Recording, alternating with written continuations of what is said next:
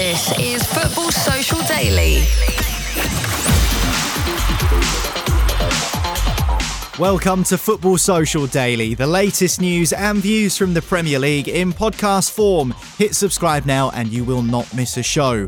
On today's podcast, we'll look ahead to the derby that isn't a derby, the rivalry which isn't really a rivalry, the game that has nothing to do with the M23 or the A23. It's Brighton against Crystal Palace. Big game for the Eagles, who haven't won a Premier League game in 2023.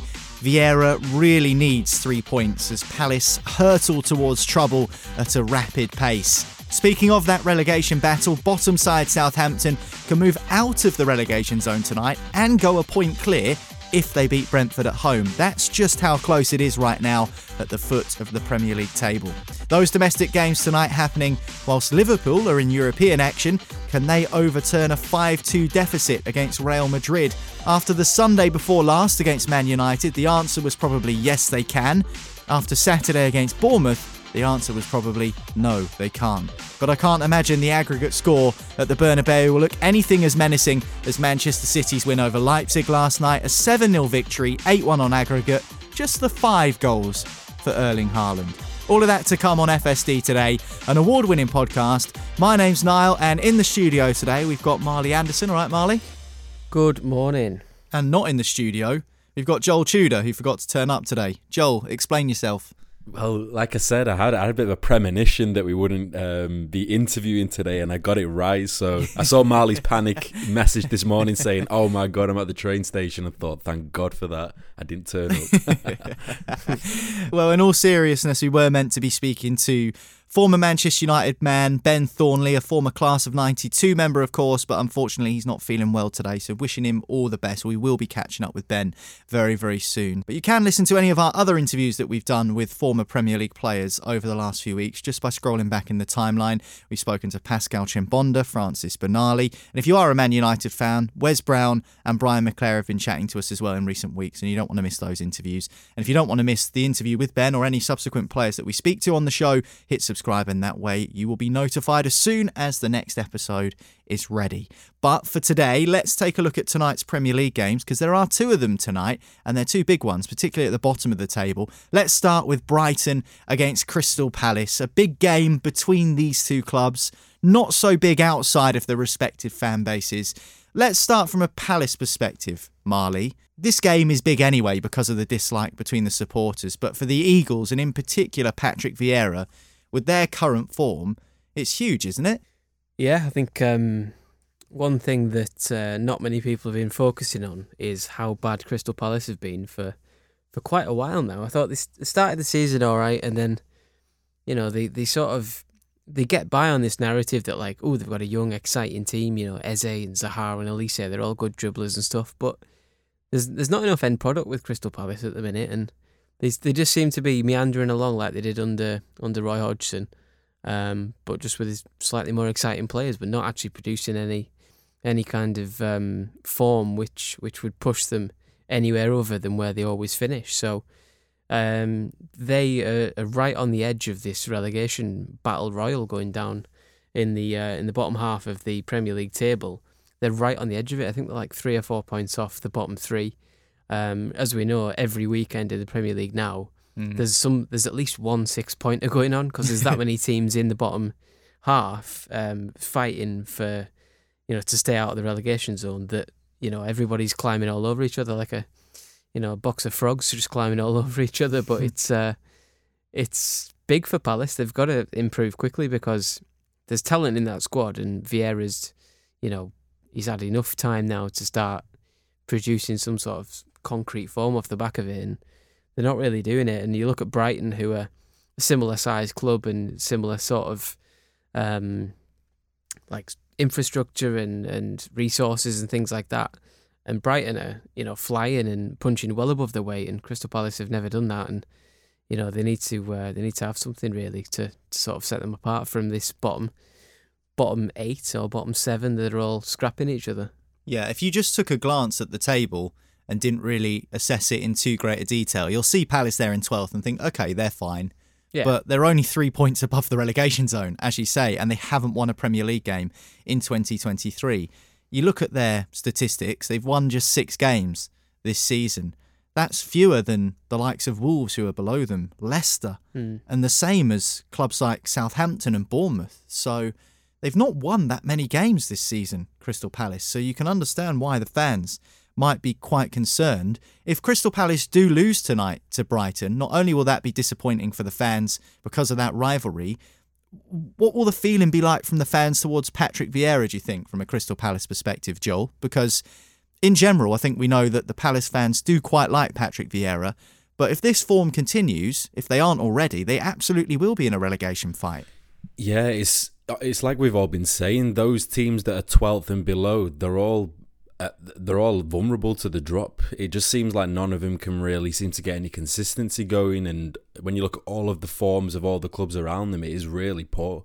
And I think this game in particular is a massive one for them, because obviously Brighton have an amazing home record this year, but then they got Arsenal away to come just next after it. And I mean, losing 2 games back to back in this type of table, it's going to take them all the way probably down to 16th, 17th if they're not careful. So I think for Palace fans, they're probably very in the middle in terms of how they view Patrick Vieira, because literally, like Marley said, it feels like from an outside view that, Palace are just, trundling along, they're doing well, they've got a young team, a lot of young, exciting prospects, but when you actually look into the statistics and what's actually going on there, they're one of the worst form teams in the Premier League at the moment, and that's definitely cause for concern.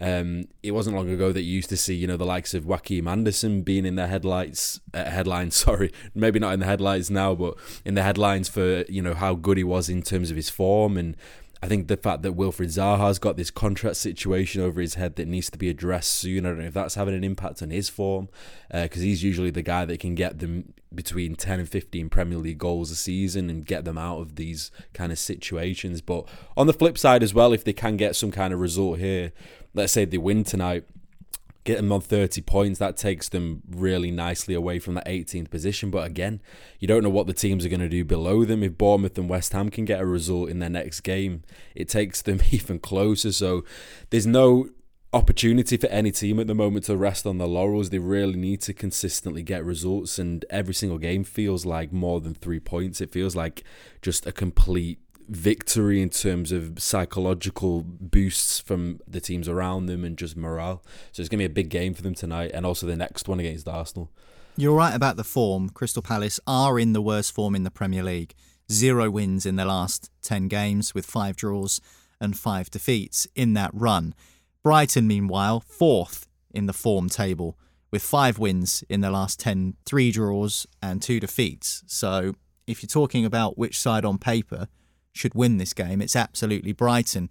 I just wonder if Crystal Palace are going to get a result, how they're going to do it, because I don't think, Marley, that up front they're particularly potent.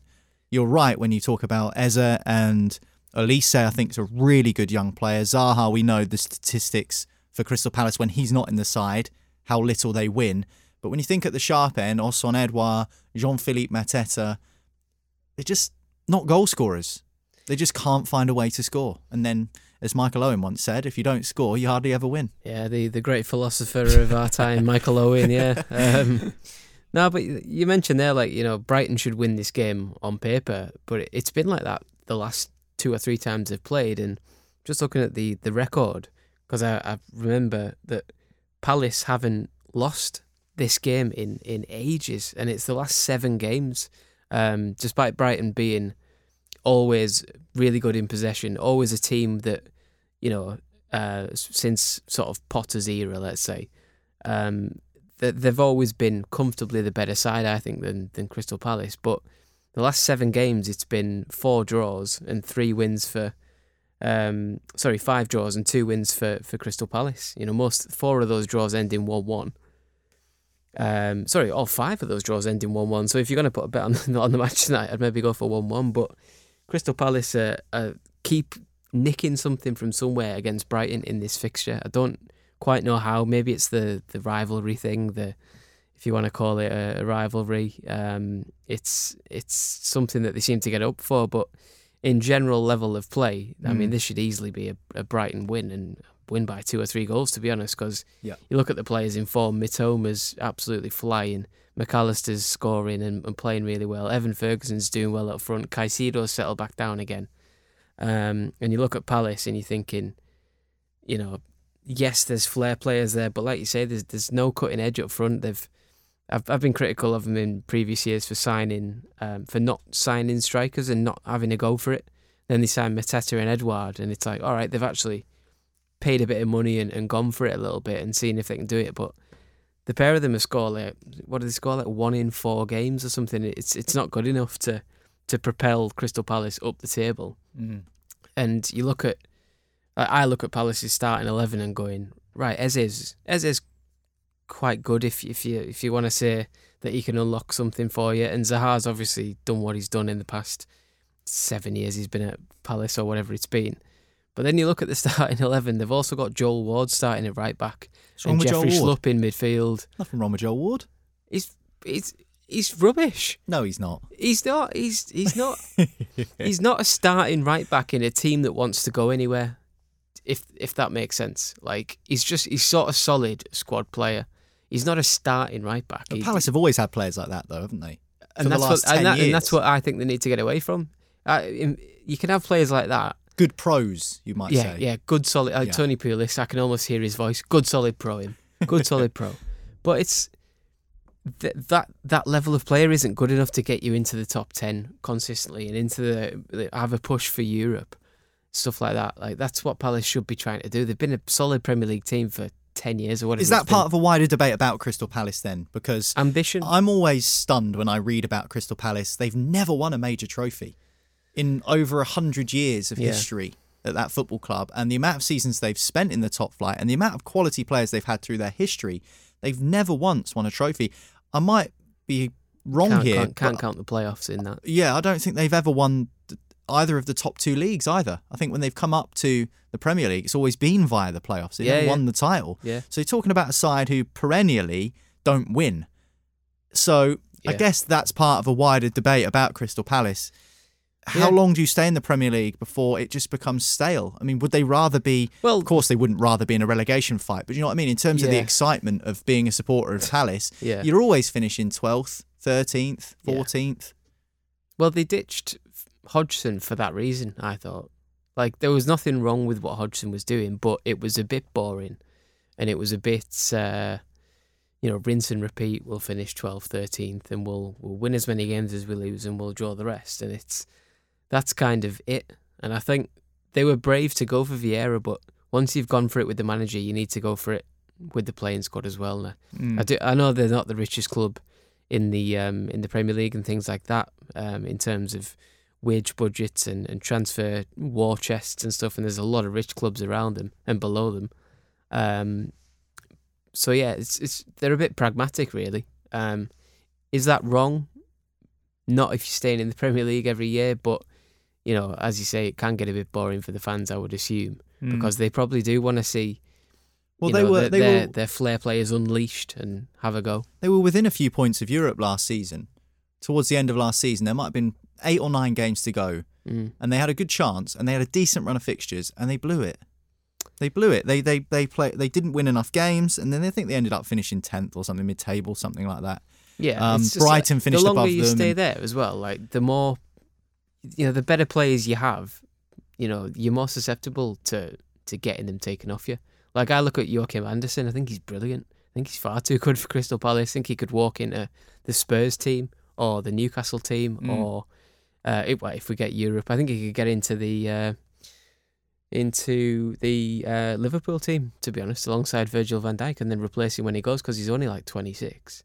But so as long as you're there in mid-table and you're thinking we're not close to relegation and we're not close to Europe, what is here for me? I just think the better players can go and the worst players don't get picked, for anyone. But they are in mid-table, Crystal Palace, and such is how close the Premier League is this season. They are near the bottom as well, in a strange way. And that relegation fight will certainly be of interest to Brentford and Southampton tonight, who clash at St Mary's in the other game in the Premier League this evening. Brentford were beaten by Everton at the weekend. Southampton, meanwhile, drew 0-0 with Manchester United at Old Trafford. Will those two results, respectively, Joel, give Southampton confidence heading into this game? Because if they win, they can go clear of the bottom 3.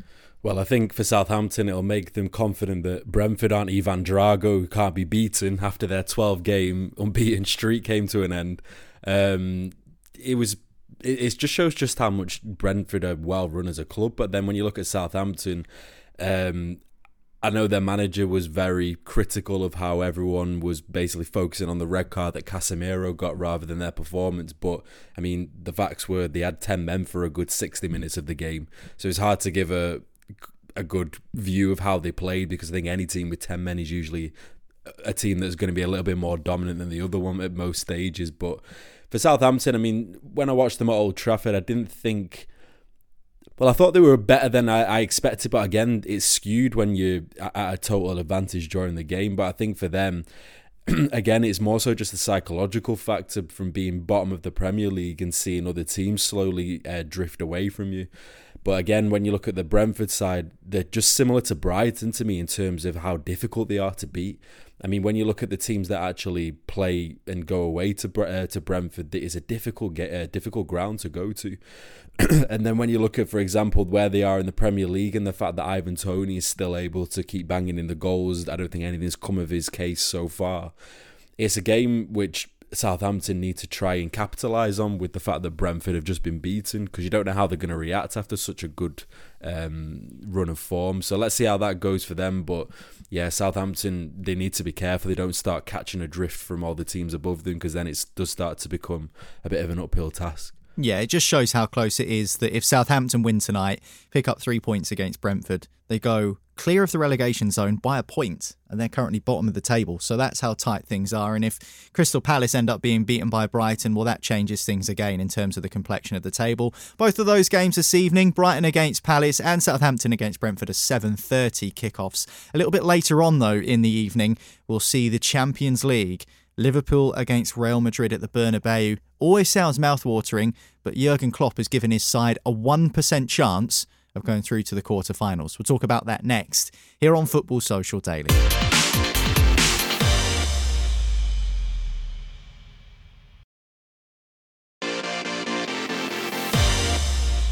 Welcome back. This is FSD. Hit subscribe and that way you won't miss an episode. I'm Niall. I've got Joel and Marley with me today, and we're going to talk about the Champions League now. As Manchester City were in action last night, they absolutely demolished the Bundesliga side Leipzig, whilst Liverpool are in action this evening as they take on an old enemy of theirs, Real Madrid at the Bernabeu. They currently trail 5-2 to Real Madrid on aggregate. My rationale here, Joel, is that Liverpool are a good side, but they're not good enough at the moment to go to the Bernabeu, score 4 past Real Madrid without conceding, and get through to the quarterfinals. I just cannot see this happening. But I thought the same thing against Manchester United, and they won that game 7-0. So it's hard to know really where this one is. The statistics and all of the logic suggests that Liverpool have too much to do. Yeah, well, they did win 7-0, but then they couldn't go above it and win the next game, and they got beat by Bournemouth. So I think, again, they're not the team that everyone thinks they are. I do think that was a massive blip, personally. But when you look at Real Madrid, even though they're very far off Barcelona at the moment in La Liga, a Barcelona side who got, I would say, when they played against Manchester United, it wasn't a huge amount of threat that I saw from them. But with Real Madrid, there's just something about that club and the way in which they go about their business in the Champions League, where it doesn't matter what type of form they're in the domestic division, they just are not dead until the final whistle goes. And even then, I would put it past them to put a few more in, because they just seem to never be able to die. But of course, going into this game, 5-2 on aggregate, I think for Liverpool it's good that there's no away goals. Otherwise, I think it will be absolutely dead and buried. I think for Liverpool fans, they'll be more annoyed that the return leg isn't at Anfield, where they can, have that similar reaction to when they beat Barcelona when they were 3-0 down from the Camp Nou and then came back to Anfield and won 4-0. Sometimes it is better to come back to your home crowd, but going to the Santiago Bernabeu and trying to score 3 or 4 goals if needed and without response to Real Madrid is just...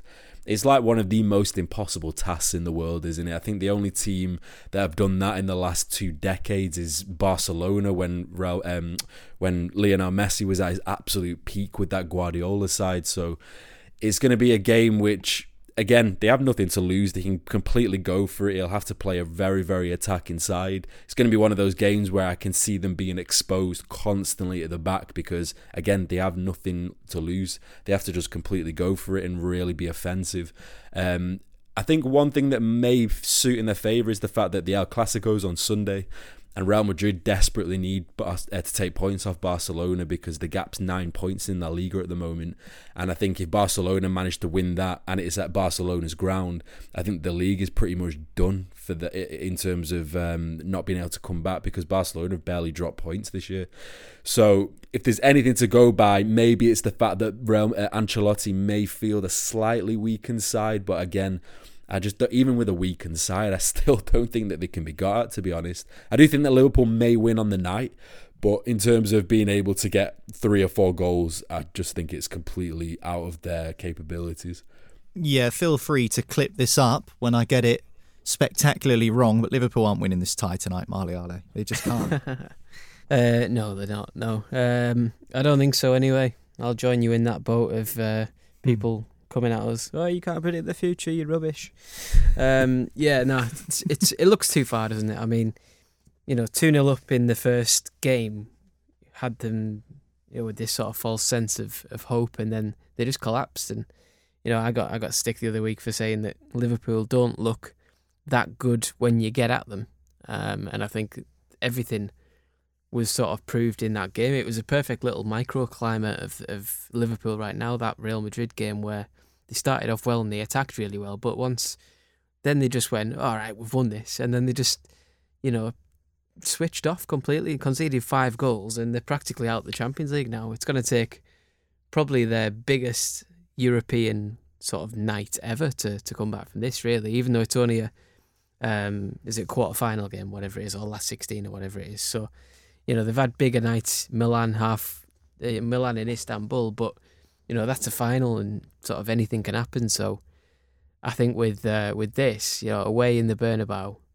having to win by 4 goals or 3 goals and then penalties, it's a hell of a task. But I can't see them doing it, to be fair. Not after if they'd have battered Bournemouth the way they battered Man United and won 3 or 4-0, I'd be thinking, do you know what? With the El Clasico on Sunday, there's a chance, but after losing to Bournemouth and being 8th in the league or whatever they are, it's just it doesn't give any sort of hope that anything's there for Liverpool tonight. But yeah, we'll have to wait and see. But you never know. We certainly will, and it's unlikely that we're going to see as big a scoreline as we saw last night between Manchester City and Leipzig at the Etihad. 7-0 City winners on the night, absolutely demolishing the German side, winning 8-1 on aggregate. Pep Guardiola's team through to the next stage of the competition. They demolished them, absolutely smashed them, and Erling Haaland scored 5 goals. I feel like we're running out of things to say about Haaland, to be honest with you. In terms of numbers and pure output, it is remarkable, Joel, what he's achieving. And we were kind of joking before the podcast that it was a pretty scruffy 5 goals. I mean, there were a couple of good finishes in there, but there was one to make it his hat-trick, which was kind of like scrubbed in on the line at the back post. But it's goals. That's all you need is goals as a striker. He's doing his job, and he's doing his job better than anyone else in the world at the moment. Yeah, I mean, the fastest player to 30 goals in the Champions League, I think it's 10 games more than the next quickest player. Fastest to 20 Champions League goals. He's got 38 this season. I mean, as far as his move to City goes, and if anyone had any doubts at the start of the season, I remember when we were all comparing who would have the better start, Darwin Nunez or Haaland, and there was a little bit of a, okay, Haaland will be better, but I don't think it'll be only quite Liverpool as much. fans are asking that question, Joe. Yeah, and only they had a convincing answer. But yeah, it just shows just how well he's adapted to just a new country, new stadium, new team. It's not easy, especially for the fact he's so young as well. But when you looked at him when he played for Dortmund in the Champions League, you could see that kind of competition, it just suits him so well, because foreign teams, they do seem to leave such gaps for strikers like him to just completely exploit. And when you look at all of his 5 goals, probably the worst 5 goals you'll ever see. Very scrappy, very all basically 2-yard tap-ins for the most part. But I'm surprised at how well he has done. I knew he would start quite quickly at City and probably get around 20-25 goals for the season, but I didn't anticipate it'd be this much. And so obviously joining a pretty elite club of players who've scored 5 goals in a Champions League game, which is Lionel Messi and Luis Adriano. It's quite some company having Adriano next to him. So I think I think especially for City as well, coming over that barrier of just the Champions League, which has really not favoured them in recent seasons, where they go out to the likes of Lyon or lose very simple games, which if they were a Premier League game, they would have completely turned them over. So I think it's a massive step forward for them as a club. But again, let's see how they do when they get tested against, the real top sides in Champions League. But he had an interview just at the end of the game with Thierry Henry and on CBS, and I think the main gripe of it was that he's been brought in to win the Champions League for them. He said himself they know how to win the Premier League, but the Champions League, which seems to be his absolute bread and butter competition, that's the one that they brought him in for, and it showed. 5 goals in the Champions League is not easy to do. So let's see if he can be the missing piece. I still don't think he will be, but if he can score 5 goals in the Champions League, it gives him good signs going forward. Well, the draw for the quarterfinals of the Champions League does take place very soon. And of course, I think we'll find out the pathways as well for the semi-finals when that draw is made. Chelsea are through, City are through. Will Liverpool join them tonight? We will wait and see. Next up on Football Social Daily, we're going to answer one of your questions. Quite often we try and answer a few of them at once, but we're just going to answer one because it's an absolute belter. What is Football Social Daily's most hated Premier League 11? Can't wait to get stuck into this. We'll do it next.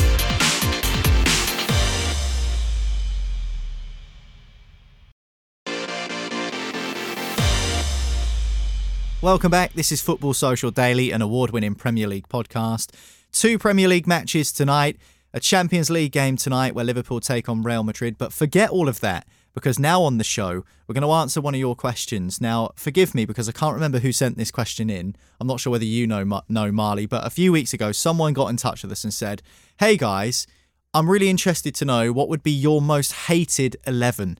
So myself, Marley and Joel are going to try and find an answer to that and find 11 players who we think can go down as the most hated 11 in the Premier League. Now, there are some names that immediately spring to mind. I'll come to you first, Marley. Who's screaming out at you at the moment to be included in this most hated 11? So I could name probably a Premier League of players. You can pick any of them. By the way, it was Armand Furi who sent the message in via Telegram. Well, my 11 are 20th in the table and wear red and white stripes, so I can just name one to 11 of those guys. How should we do this? Should we do I think we should just all throw all of the names we can think of into a melting pot and see if we can pick an 11. That's how I think we should do it. Agree. Because I don't want to be debating over who's the most disliked right back of the last 15 years. I just want to be putting a team together. I was struggling to think of a right back. Well, it's Gary Neville, isn't it? Oh, but by the way, are we doing the criteria of we hate them with a personal agenda or just because they're very good? I think anything goes. I think, we need to spill a bit of hatred. It sounds when it comes out your mouth, really, Joel. So when you start saying you hate all the Liverpool players just because they keep beating you 7-0, it'll get thrown in the sea. Come on then, who's going to go with the first one? I'll start off.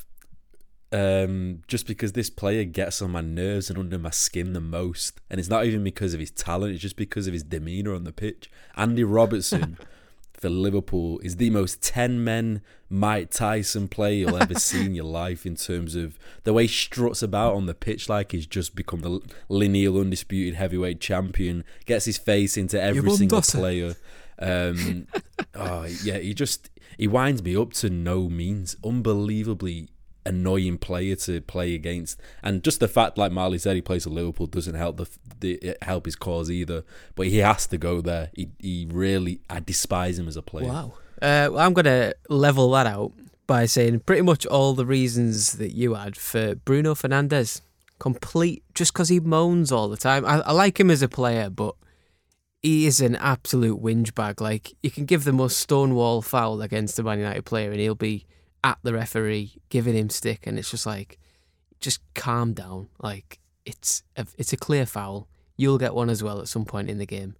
But he goes on like you could give the most stonewall obvious free kick and he'll have something to say about it. So I'll chuck Bruno in there. No Anthony Gordon. I know he plays for you now. Wait for it. I know he Wait for plays it for you to now, come. but are you going to put a Newcastle player in your most hated team? Oh, it feels wrong, but probably got to do it. Probably got to back it up. To be fair, yeah, you're too far down the line now. You've got to put him in. I mean, he's done nothing for us. Yeah, he's injured at the minute, but he's.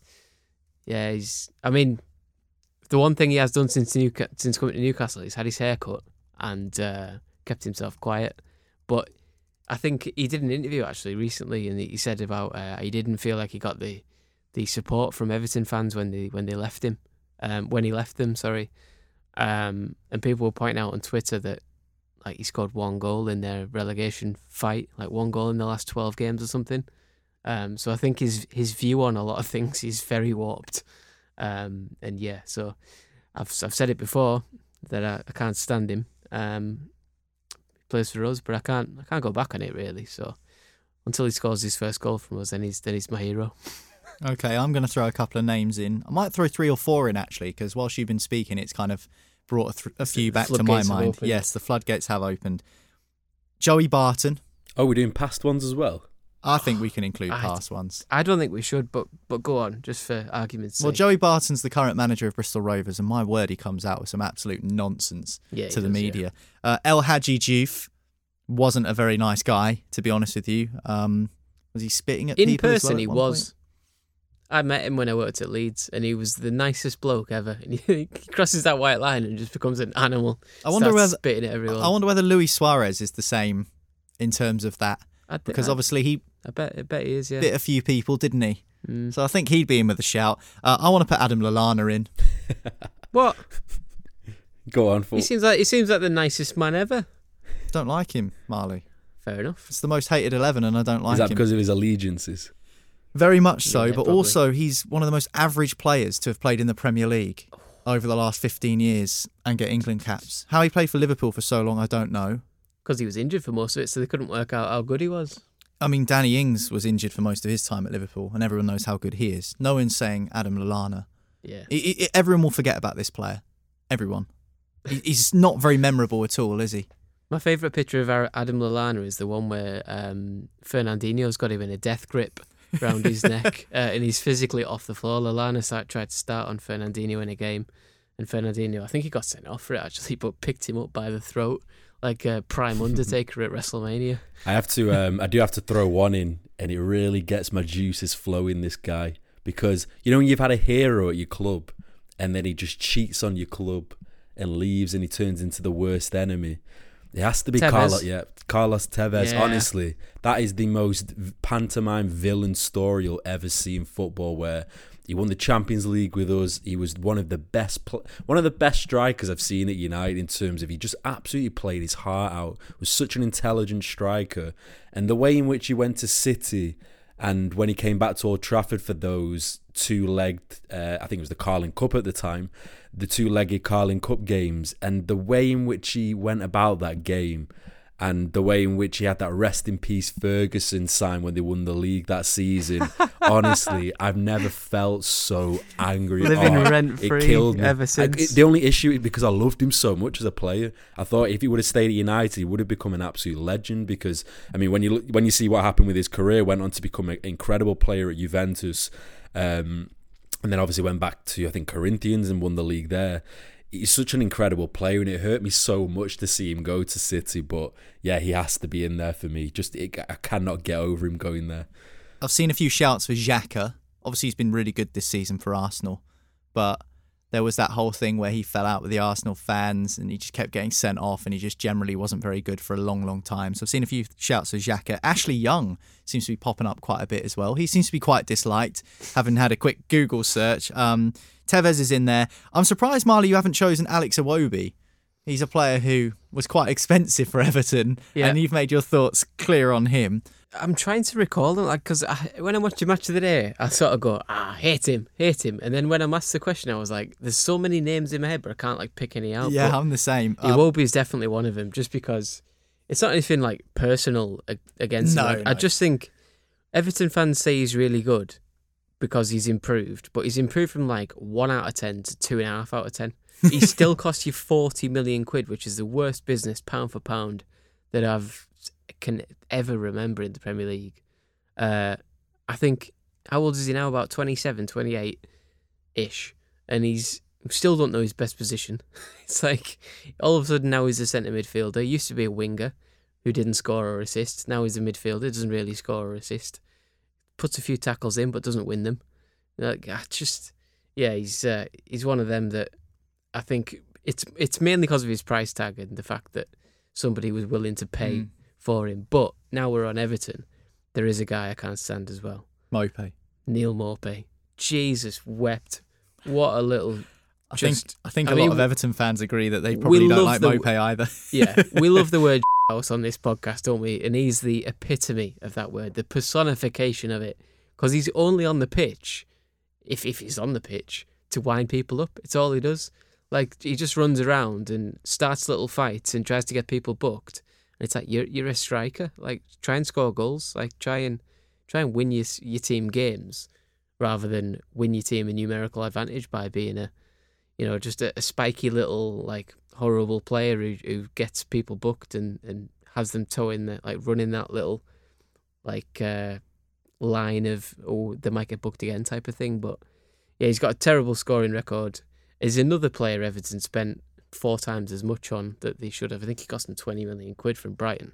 Brighton are still laughing about that to this very day because he signed Mitoma with the money, I think, and maybe Caicedo as well. So yeah, it's he's one that's in there for me. I'm putting Pascal Struijk in. We've given him enough pelters. I feel like he deserves to be. Yeah. He deserves to be in the most hated 11. He can't defend, but I quite like him. I don't mind him as a player because he's like good on the ball and stuff. He just, whenever you see him, he's not very good. One person I do want to put in, talking to defenders, Kyle Walker, got to go in. For which part of his... Just some of the things he's done over the last few years. I know we shouldn't judge people too much, but what he's done recently and things like that, it's just quite frustrating to see. He's constantly in the news, doesn't ever seem to learn his lesson. So I'd want to put him in there because I can understand why some people might dislike him. I don't think there are many City fans at the moment who are too pleased with him. That's what I was about to say. We need a goalkeeper. Basically, I'm just going through the Everton team. We need a goalkeeper. So Jordan Pickford, much for a similar reason to Bruno Fernandes, probably gets in this most disliked 11 because of the way he shouts at his defenders. Someone could have a shot from 40 yards and it be no one's fault defensively, and he'll still be out there shouting at people for no reason. I hate that. It would wind me up, that. A sort of consequence of your job as a goalkeeper is that sometimes you're going to have to make saves. Your defence can't stop everything.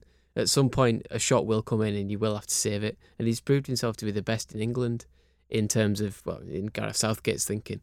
But yeah, his sheer anger at having to do his job never fails to wind me up. And there's the fact that, he obviously used to play for Sunderland and stuff, and he cannot mentally get himself in a place to compete against Newcastle without losing his head at the fans who give him a bit of stick, and he just loses his head, which is hilarious for me. But yeah, he's in there for me. So let's end it with a manager.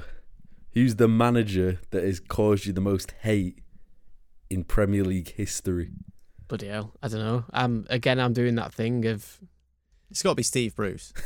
Yeah, that's surely for you, Marley. Surely. I thought it was a tap-in, Steve Bruce. That's an Erling Haaland tap-in. I know a lot of people hate Mourinho.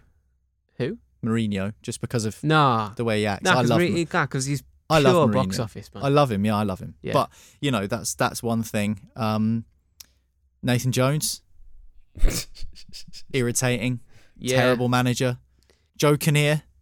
Oh my God! Who's the guy? Who's the guy you had? Carter. Joke. Who's Carter? Was it Carter? John Carver. John Carver. That's it. Sorry, yeah. He thought he was the best coach in the world or something. Of the stuff he would say. That got kind of taken out of context, but it was always going to be when you say a quote as stupid as that. Yeah, Kinnear. But Kinnear, we got lucky with Kinnear because his health problems stopped him from being there until this very day. I still think he'd be hanging on to the coattails of someone to this day if his health problems hadn't kicked in. But yeah, probably Steve Bruce, because it was prolonged. It was, he was in charge of us for 2.5 years or whatever it was, and anyone listening to this podcast back then will know that every Monday I came in. I remember that one after the Sheffield United game when we lost 1-0, and he came out with, I tried to play 2 false tens, and 2 false tens, mate, is 2 defensive midfielders alongside your back 5 and your existing defensive midfielder. So you're essentially talking a back 8 there with Callum Wilson on his own up front. So yeah, there's he's got to be a clear winner for me. I'd quite like to say Dyche, but deep down I respect what Sean Dyche does with such a limited resources. I feel like you'd be his type of striker, Marley. I'm nowhere near tall enough to be a Sean Dyche striker. No, but you'd be a Harvey Barnes type, Ashley Barnes type for him. Ashley Barnes, what? Fake Austrian passport, something like that. Yeah, no, it's there is respect for what he's done, to be fair, with such a small club in Burnley, and what he'll probably do with Everton as well this season. Okay, well, that's our most hated 11. I'll go through some of the players. What have we got here? Andy Robertson, Anthony Gordon, Bruno Fernandes, Luis Suarez, Adam Lallana, Tevez, Jordan Pickford, Alex Iwobi, Kyle Walker, Neil Maupay, and to manage the club, we've gone for Steve Bruce. Of course we have. All right, that's it for Football Social Daily today. We'll be back tomorrow with some more chat about those Premier League games that are happening tonight, as well as, of course, looking forward to the weekend and any of the other news and views from the top flight of English football. This is the place to be to catch them all in podcast form. From Marley, Joel and I, that is it for today. Thanks for listening to FSD. We'll speak to you on the next one. Football Social Daily is a VoiceWorks sport production for the Sport Social Podcast Network.